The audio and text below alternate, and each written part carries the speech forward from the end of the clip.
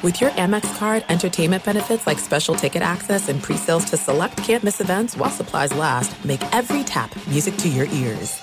What's up, this your boy Lil Duval, and check out my podcast, Conversations with Unc, on the Black Effect Podcast Network. Each and every Tuesday, Conversations with Unc podcast feature casual and in-depth talk about ebbs and flows of life and the pursuit of happiness. Unlike my work on stage, I tap into a more serious and sensitive side to give life advice and simply offer words of encouragement, yet remind folks to never forget to laugh. Every Tuesday, listen to Conversations with Unc, hosted by Lil Duval on the Black Effect Podcast Network, iHeartRadio app, or wherever you get your podcasts.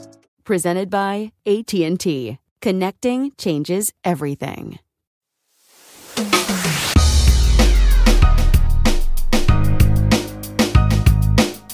Hey, what up? Welcome in. I'm Doug Gottlieb. This is All Ball. We got a lot to get to on the show. We're focusing on NIL this week. And you heard my previous pod and kind of describing some of the inner workings of how this all goes. Because, everyone throws out these numbers. Since dropping my pod, I have other kind of coaches and agents and people calling me, telling me, hey, did you know that, for example, star player, All-American player, was said to be making $600,000 last year, really made $200,000 last year. And what's happened on this market is a myriad of things, but because it's just basically an illegitimate market in many ways. Right. And that no one knows what anybody's actually making. And yes, there are some absolute winners financially, but kids are sacrificing in many ways the relationships that they have built over years at their current schools to chase a check, which isn't nearly as sizable as they think. And oftentimes there's left with kind of bitter feelings. So there's a lot to it. And I thought I'd bring on Daren Heitner, who I'll have him describe all the things he does, but he actually represents many of the biggest and brightest stars in this NIL landscape. And we'll get his perspective on how it all works and how it can be cleaned up and fixed up. I think it's definitely worthy of a conversation. In regards to the NBA playoffs, which we're seeing kind of play out now through the first round, it does feel like because there's, the only huge upset, I guess, in terms of seeding wise would be the Lakers over the Grizzlies. And, if we're honest, Game 4 was an incredibly hard-fought game. It was a great basketball game to just break it down. That's the only upset, which should give us a really remarkable second round of the playoffs. Conference semifinals should be incredible, especially if you have, Lakers, Warriors, Nuggets, and Suns in the West. Like, wow, would that be great? And then, in the East, you get Sixers. Obviously, they already advanced, and I think the Nets. We knew that's who the Nets really were because most of their record was because they had Kyrie and KD and a completely different team. And look, they played hard and it's a nice story, but they weren't at the level of these other teams. And if the Celtics can close, which you'd expect them to do, you'd have Celtics and Sixers as well as, we'll see what happens. The upset would be the Heat with the Bucks. And, Giannis's injury dramatically changed this series. And then Jimmy Butler pulls out an all-timer, right? Simply an all-timer. And then we could have Heat and Knicks. Are you kidding me? And here's something interesting, the Knicks and the Lakers being relevant. I don't think either's a championship caliber team. I could be wrong with the Lakers. I mean, Anthony Davis is clearly a superstar. LeBron still has, that ability to turn it on at key moments, even though obviously his body at times just fights him on how long he can be out there and his effectiveness defensively. Let's say this about LeBron. Here's what's impressive. Okay? And you have people that they so badly want LeBron to be the greatest ever that they want to look past some of the things he can't do anymore. And then when you say he can't do them, you're like, well, it's because he's 38 years old. Like, okay, I'm willing to admit that. To me, what's impressive is, can you find a way to be really, really effective and hide your weaknesses as much as possible? And the perfect example is taking 2 charges. Like, LeBron is not, he can still chase down block, but he's never been really a rim protector, and especially not now. But using your brain and your toughness and taking a big charge in a huge game, like, that's basketball IQ. And honestly, for the most part, I thought he did a good job of driving and kicking within the confines of the offense. And he's doing a better job of not holding the ball as much. Like, LeBron I've heard people say, no matter what system he's in, it's LeBron's system, which is true. The truth to it is he grew up playing and starred in an era where you could still get the ball, and when you get a mismatch, stare it down, figure it out, and the reads were really clean and really easy because he would take just a tick or a second or two, when he get it in ISO and decide what he want to do based upon reading the defense. This era of the NBA still has some of that, but most of it is, hey, you're trying to move it side to side and get the defense not just into a switch, but into a rotation that is suboptimal for them. And when you do it, now you can attack, and of course you got shooters spaced in specific areas away. I think he's doing a better job of moving without the basketball and being more a part of an overall scheme offensively. He's still kind of over-reliant on shooting jump shots because he doesn't have the burst he used to. He did get to the rim twice. Obviously, people are, well, he drove to his left. I mean, it kind of looked like he was dribbling with his elbows, but he found a way to force one up and in. And then the right-hand finish to send it to overtime was an amazing finish. It's one of those ones you practice for years. Put it up high on the backboard, above the square, on its way down, so it just kind of feathers its way in, and he did it over a shot blocker. Great finish. But, in totality, his game has a lot more holes than it ever used to have, and he's finding ways to shore it up. But that feels like a series where the Grizzlies just, one, physically not ready because you don't have, your starting center or your small ball five, and then two, kind of emotionally not ready for the moment. And that happens. Like, look, to a different extent, LeBron wasn't ready for the moment of the NBA Finals his first time around. I don't put all the blame on LeBron for the Mavericks series. Go back and look. Mike Bibby was awful. He started games 1 through 5, didn't play at all in game 6. That's how bad he was. Yet anyone can conclude that LeBron probably wasn't ready for the emotion of that moment. Kevin Durant, game 6, when they could have eliminated the Warriors on their own home floor, and Clay went game 6. Go back and look. Kevin Durant was awful. Probably wasn't emotionally ready for that moment. And I think the Grizzlies in this, they weren't ready. They talked all that shit during the regular season. Klay Thompson famously pointed out, I got 4 rings, you got none. And this is what he meant.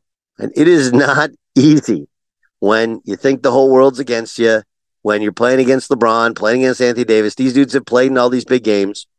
And suddenly you feel like, Dillon Brooks does his Dillon Brooks thing, which he's done all year. But when you do it to LeBron, and, oh, yeah, by the way, that game 3 where they get, they're getting blown out of the water, 35-9 to start the game.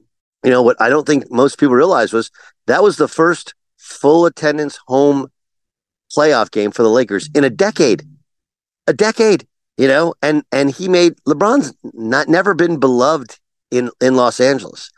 But when you pick on somebody's superstar, and that's what you've seen, like calling him old, even if he's just messing with him, suddenly, like, LeBron is Mr. Laker. So the Grizzlies just weren't ready for this. I don't think that series is over, by the way. They're going to win game 5, and game 6 will be a war. And if they can find a way to win that game, wow, 7 is fun. Really, really fun in Memphis. Really fun in Memphis. Trae Young, as of the recording, last night, what an incredible comeback. And he pulls up with a logo 3 to win the game. And therein lies kind of the push and pull with Trae Young, right? So many people have tried to push the Hawks and the Hawks probably want to move on from Trae, not because he's not a great talent, but because, man, at some point, like, we just can't win with you. It's so hard to hide defensively. He's fairly ball dominant. He's not easy. On the other hand, nights like last night, you're like, are we really going to trade Trae Young? This guy's incredible. So it's a hard one, but I think you see between Jimmy Butler, LeBron, Anthony Edwards, Trae Young, like, this is why the playoffs are not only great, but why this is all that really, really matters. Because the best of the best show up to be the best at the most important times. And it's also why I feel terrible for Kawhi Leonard. All this, the Stephen A. Smith stuff is such crap. Like, he should retire. He's the worst superstar ever. Like, what are you talking about? All the guy does is work and work and work to become the best player in the NBA. His body has just let him down. I think, that's one of those where, and he doubled down on it earlier today, right before I recorded this, on the worst superstar ever, and he should just be asked to retire. Like, it shows you that in Stephen A's mind, this is just television stuff, because no one would ever tell anybody that in real life, right? No one would ever say a guy who Kawhi Leonard's been the best player in the league the last month and a half. And I mean, Kevin Durant's the only other one, but he was injured, so he didn't play as much. But those are the two best players in the league. And Kawhi Leonard was incredible at the end of the season, incredible the first two games in the playoffs, and obviously tore his meniscus, and so he's out. So no one in their right mind would tell somebody who tore a meniscus that they should retire. Right? It's just not, it's like not even a reasonable conversation. And the fact that Stephen A doubled down on such an unreasonable conversation only shows it's just TV bullshit to him. And so there's this kind of disassociation, and all the NBA guys are going to get on TV and JJ Redick destroy him and Jay Williams destroy him and Jalen Rose destroy him and whatever. But that just feeds into what he's trying to do, I guess. But man, that's clown show shit. It just is. Let's get to this conversation. I know Daren Heitner well. He and I disagree on some of this stuff, but I think it's an interesting discussion from two people looking at the NIL from different angles. Take a listen. Daren, you have a lot of hats you wear. How would you describe the things you do? Lawyer, professor, writer, problem solver, I guess, is my favorite. Problem solver. I like that. A little bit of the character Wolf from Pulp Fiction, right? Like calling the wolf. All you need. Yeah, I fix problems, try to find solutions. Okay, so NIL. As a lawyer with your background, what was your opinion of NIL when it came into existence?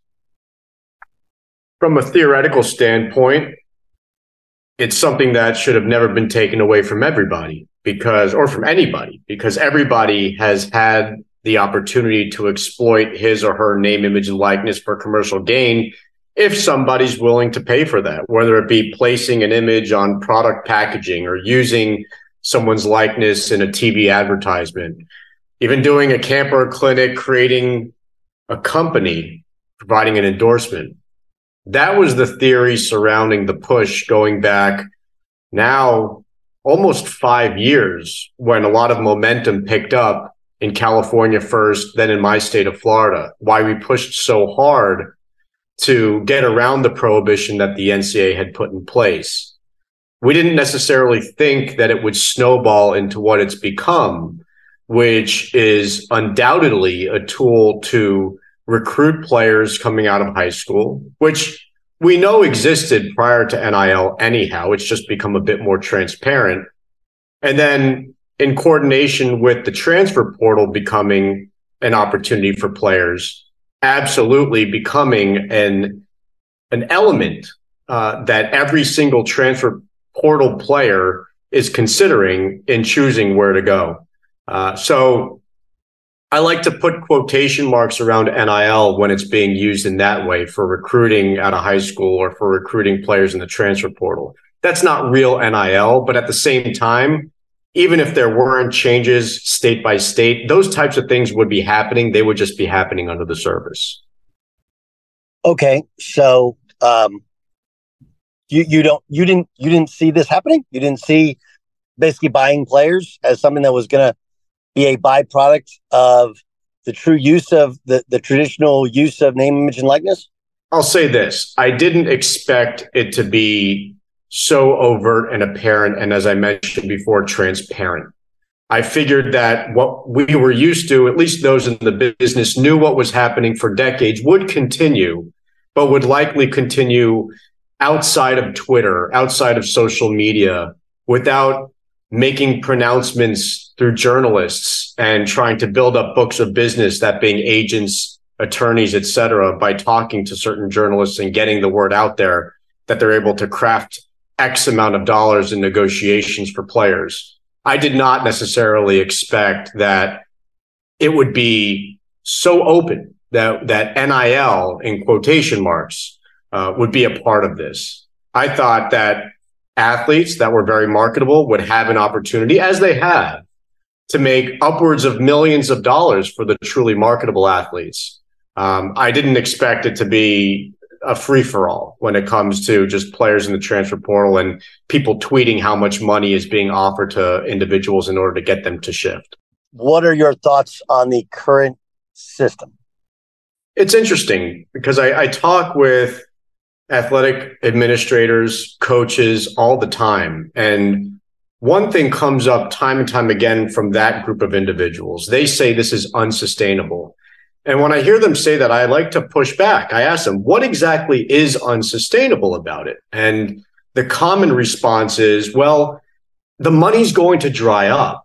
But I don't see that being true. The individuals who are spending a lot of money, whether they're doing it directly as boosters or through these new NIL collectives that have sprouted up, have traditionally spent a lot of money, but on athletic facilities, on coaches, et cetera. And if they believe that they're getting any return on their investment by way of the programs getting stronger through NIL or quote unquote NIL, I have to imagine it's going to continue. When I talk to agents, when I talk to players, when I talk to the operators of NIL collectives, they're increasingly bullish. They think we're only touching the surface and that the money is only going to expand from here. And I happen to believe they're right over the coaches and the athletic administrators who believe this is unsustainable.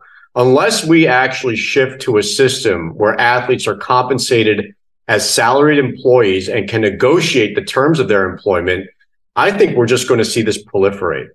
Well, here would be the pushback.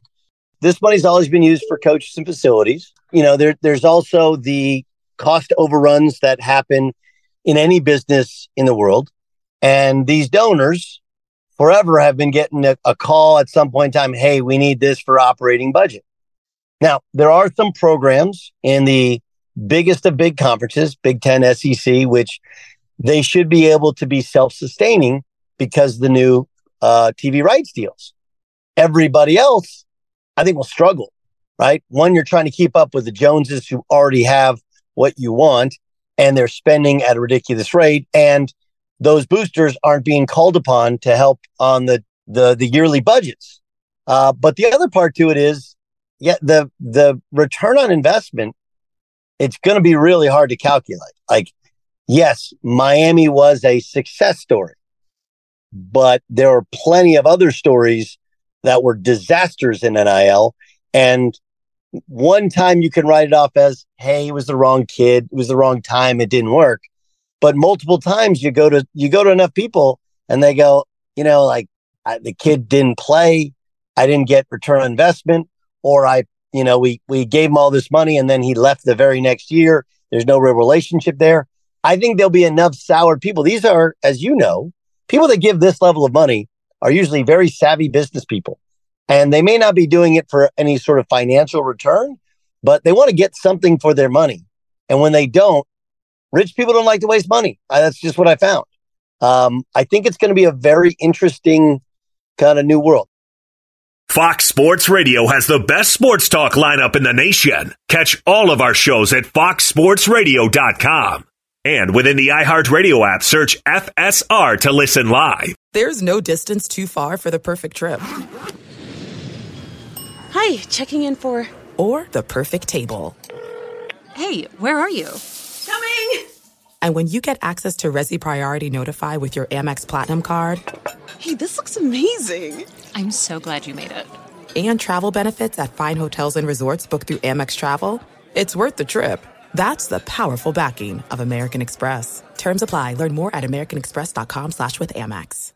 Enjoy all your favorite sports like never before at BetMGM. Signing up and playing is so easy. Simply sign up using code Buckeye and receive up to $1,500 back in bonus bets if you don't win your first bet. When you register with BetMGM, you can get instant access to a variety of parlay selection features, live betting options, and the best daily promotions in the business. And with BetMGM at your fingertips, every play and every game matter more than ever. Place your moneyline, prop, and parlay bets with the king of sportsbooks today. Sign up using code Buckeye and receive up to $1,500 back in bonus bets if you don't win your first bet. That's right, up to $1,500. Again, sign up using code Buckeye and receive up to $1,500 back in bonus bets if you don't win your first bet. BetMGM and GameSense remind you to play responsibly. 21 plus and present in Ohio. Subject to eligibility requirements. Rewards are non-withdrawable bonus bets that expire in 7 days. Gambling problem? Call 1-800-GAMBLER in partnership with MGM Northfield Park. That's 1-800-GAMBLER.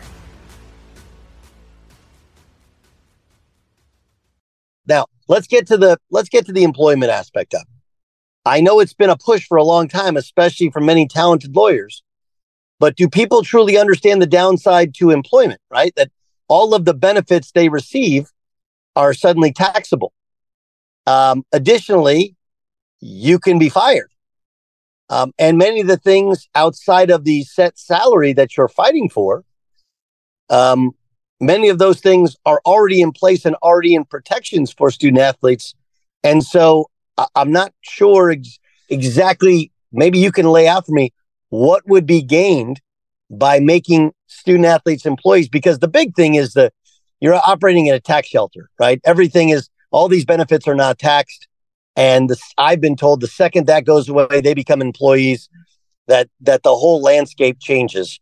How would you push back on that to the administrator or the person around college athletics is like, look, you may think you want to be an employee, but you really don't? I tend to agree with you in many aspects, and that athletes and their representatives should be careful what they wish for. I don't believe that many of them are truly thinking this through. On the other hand, I think the same is true when you're talking about athletic directors, presidents, and chancellors of universities who are pushing so strongly to avoid what may be the inevitable, which is classifying these athletes as employees. As you mentioned, if you make these athletes employees, they'll likely lose a lot of their benefits from certainly a tax perspective. Scholarships should be gone. And while, yes, athletes may not in the current ecosystem have a guarantee that their scholarships will be renewed, how many athletes do you see having their employment terminated in the middle of the season for poor performance? And that could be where we're going. Now, on the other hand, there may be real benefits for the athletes by way of having the opportunity to unionize and collectively bargain for better work conditions, for high wages, and having perhaps a floor on their salaries and being able to negotiate a substantial amount of money. But the real winners in that situation could be the same individuals who are the real winners in this era of NIL, who are making the millions of dollars based on their marketability. And oftentimes these are the best performers on the field, on the court, et cetera. Not always, but oftentimes. So while it may be advantageous for some athletes, I think others, and perhaps the vast majority of athletes, would want to sincerely consider whether or not it's worth their while to fight for it. But at the same time, again, I wonder whether athletic directors, presidents, and chancellors are really thinking this through, who obviously make up the NCAA and ultimately the decision-making power of the NCAA. Because if you can establish these athletes as employees, do you now take away a lot of these impermissible inducements, the pay for play that everyone is arguing about currently? I don't know. I think it becomes really interesting, right? Because, one of the things that I think athletes and many media members and social media, they love the ability to just move school to school to school. Right? Oh, we got freedom. But what you have to understand is when you sign an employee contract, right, just like coaches have a buyout, now is there a non-compete clause? Right? Which there's a lot of people who make a lot of comments about something that they truly don't know anything about.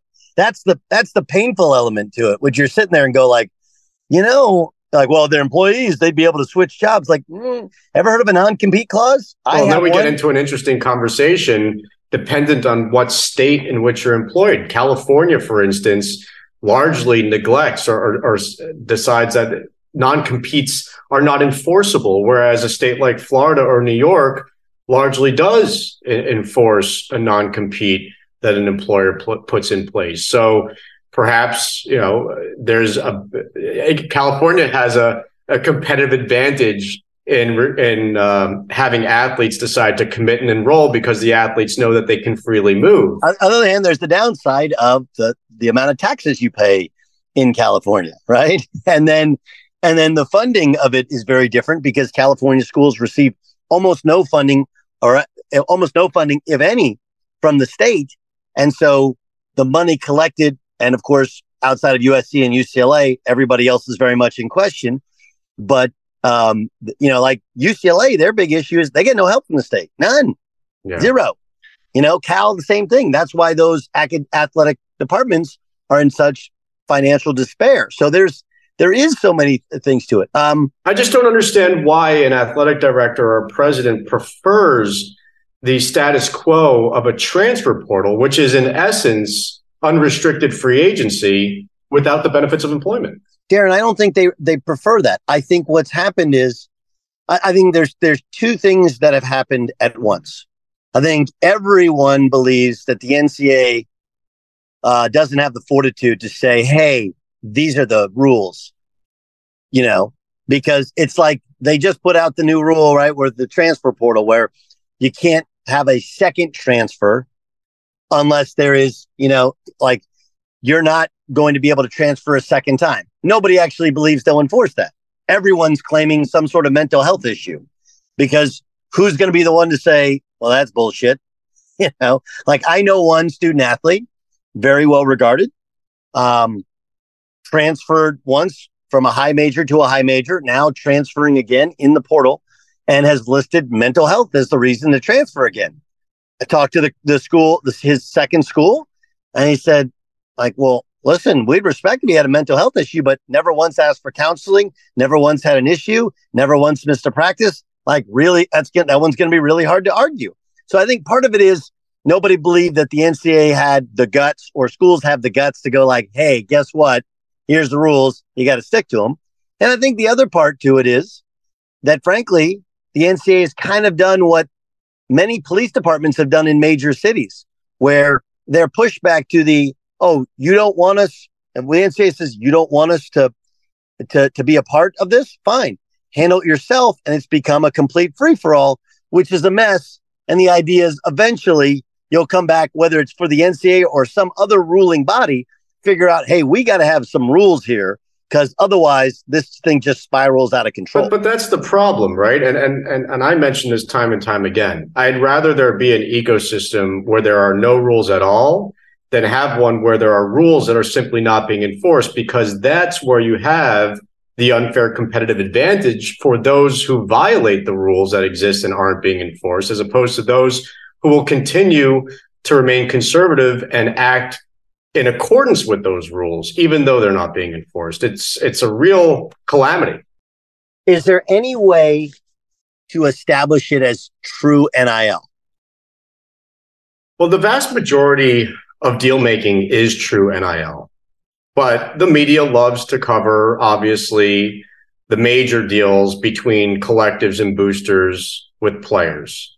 The way to modify that and make it so that there's only true NIL would be for there not only to be rules, but for those rules to have teeth, and for there to be true enforcement and not selective enforcement, which is also a problem. There are so many schools and hundreds of thousands of players.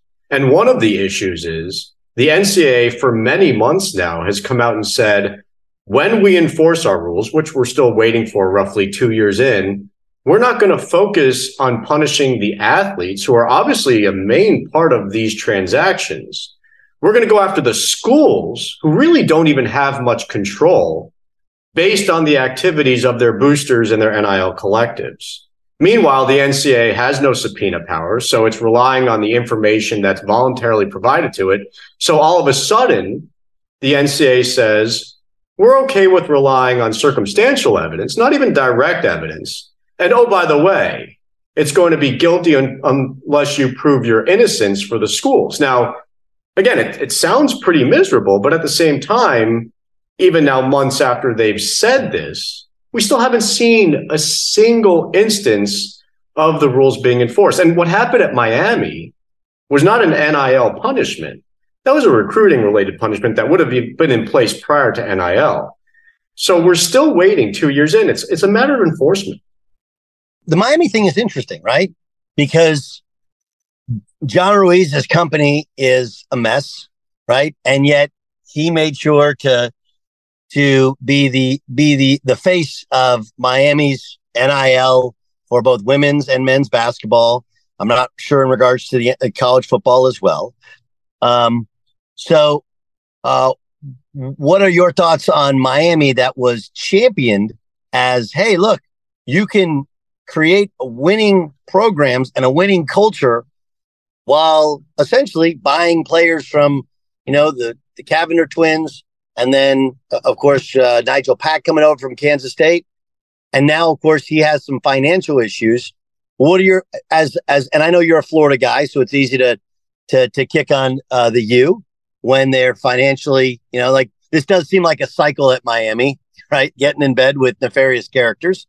But what are your thoughts on Miami, which, you go back to the Final Four, was championed as the future of high major athletics? Well, I'm very close to the situation. I've been working with the Cavender twins for almost 2 years.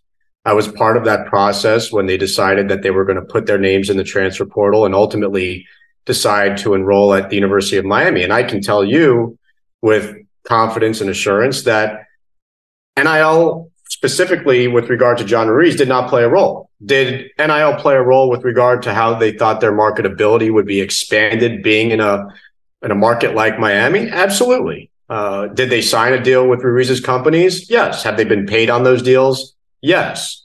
And I think that's what's most important. Until checks are bounced, until payments aren't made under these contracts, I don't think that there's really any concern. I've seen the articles about Ruiz's company, Life Wallet.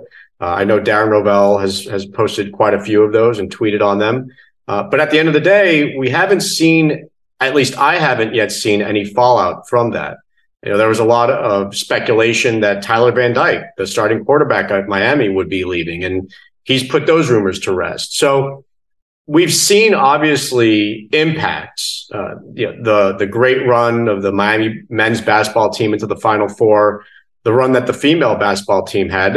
On the football side, we haven't seen those results yet. But I'd also say that it's going to take some time to really come to a conclusion as to whether or not these efforts are successful. Just like we tend to give coaches, or should give coaches, a minimum of, let's say, 3 years to determine whether or not they're able to make a difference when they come into a new program. I think the same is going to be true with NIL. It's just a bit too soon to say that NIL is or is not working at a specific school. And to address something that was said before, smart people, wealthy people don't like to waste money, although I'd say the one exception to that is sports. We do see very wealthy people funnel tons of cash to universities going decades past. And I think collectives, perhaps, and maybe even the schools would be able to persuade these wealthy donors to push more money in by saying, hey, what you put in wasn't enough. We need a little more to get us over the top and get this player, that player, et cetera. So I'm not as convinced as you are that a lot of these wealthy people who are spending are just going to turn off that spigot. How does it work with a recruited athlete? The Cavender twins are different, right? I would say they are non-traditional because they had a massive, massive social media following prior to Miami, and really had very little to do with basketball, right? They just happened to play collegiate sports, but they were, they were kind of a business unto themselves, right? So for the traditional recruited athlete, or even athlete who's in the transfer portal, how does it actually work in regards to NIL? Let's just take you. So for people who don't know, you act as the agent for the student athlete, correct? I do not. I actually act as a lawyer for athletes, agents, brands, and collectives, but I don't like getting myself in the weeds when it comes to procuring deals and negotiating compensation elements. No. I know so enough to be dangerous, though. Okay. So how does it work? Like, let's say kid puts himself in the portal. Yeah. Okay. Yeah. The coaches aren't supposed to have any knowledge of NIL and what a collective is going to offer and what's available. but how does it actually work? Right, but they know, right? I mean, the going of course rumor right now is Hunter Dickinson's going to get upwards of $1 million to transfer, right? And it'll be one of the blue bloods, I'm sure, that he transfers to. And that's, again, I don't have any personal knowledge of that, but that's the word among coaches right now. And the coaches, again, aren't supposed to have any direct involvement. In fact, they're really not supposed to have any indirect involvement, but they absolutely know what's going on, what the demands are, and have conversations with boosters and collectives across the country, because the boosters and the collectives obviously aren't in a position where they have the experience, knowledge, wherewithal to really run recruiting. They shouldn't be. So what happens oftentimes is that you'll have an agent attached to a player who's in the transfer portal. And what we've seen now are there's so many inexperienced agents who are either not certified with the National Basketball Players Association or just weren't marketing agents prior to 2 years ago, matching up with these players, sometimes very talented players, and reaching out to boosters, reaching out to collectives, reaching out directly to coaches and athletic departments and shopping these players around, sometimes putting out false numbers, saying one school's offering one thing to try to drive up the price. And it can get pretty gruesome. But ultimately, these agents are really the power brokers right now, even though they may have a lack of experience. And they're oftentimes taking a hefty commission on these deals, upwards of 20%. What if I propose to you that the way to at least temporarily fix some of it is you cannot collect NIL until you have actually competed for the university? I hate it. And it goes back to the whole reason why we in the state of Florida and other states pushed so hard for change going back to 2019. Because in no other industry do you have such limitation and restrictions. And furthermore, there's added complexity now with 25 states and Washington, D.C. allowing high school athletes to engage in NIL opportunities. Now, I guess under your hypothetical, that would go away. And only individuals who have started to compete in college would be able to monetize their name, image, and likeness. But so many people, you mentioned the Kavner twins, they had massive followings beforehand. I mean, I'm working with Kyan Anthony, Carmelo and Lala's child, and he's in high school. He's extremely marketable. Why should he be prevented from doing legit NIL deals with brands?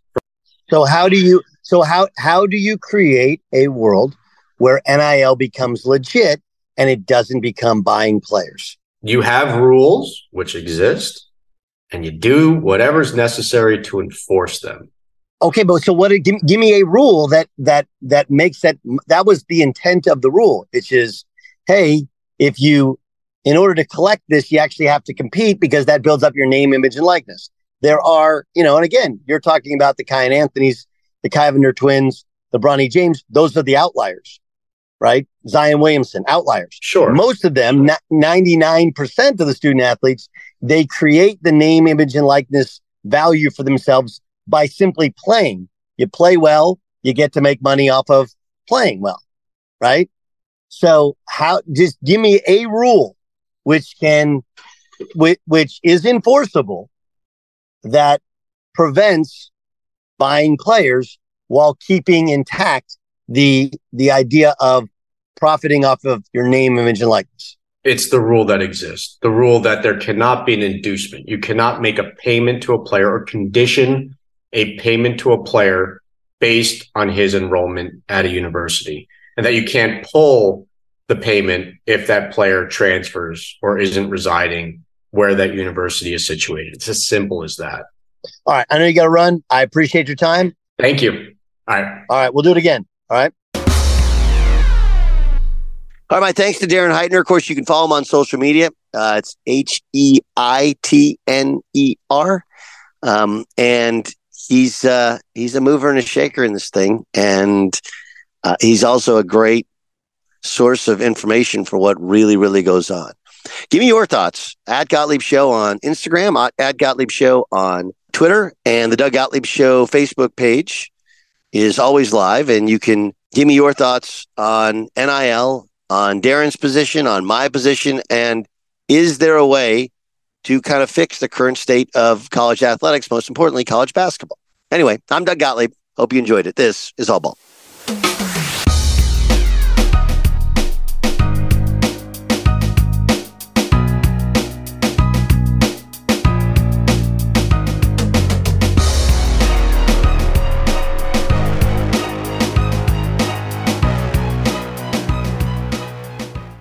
Being a chef means keeping your cool in the kitchen. And with Resi Priority Notify and Global Dining Access through my Amex Platinum card, right this way. It's nice to try someone else's food for a change. That's the powerful backing of American Express. Terms apply. Learn more at americanexpress.com/withAmex. At Bet365, we don't do ordinary. We believe that every sport should be epic. Every home run, every hit, every inning, every play. From the moments that are legendary to the ones that fly under the radar. Whether it's a walk-off grand slam or a base hit to center field. Whatever the sport, whatever the moment, it's never ordinary at Bet365. 21 plus only. Must be present in Ohio. If you or someone you know has a gambling problem and wants help, call 1-800-GAMBLER.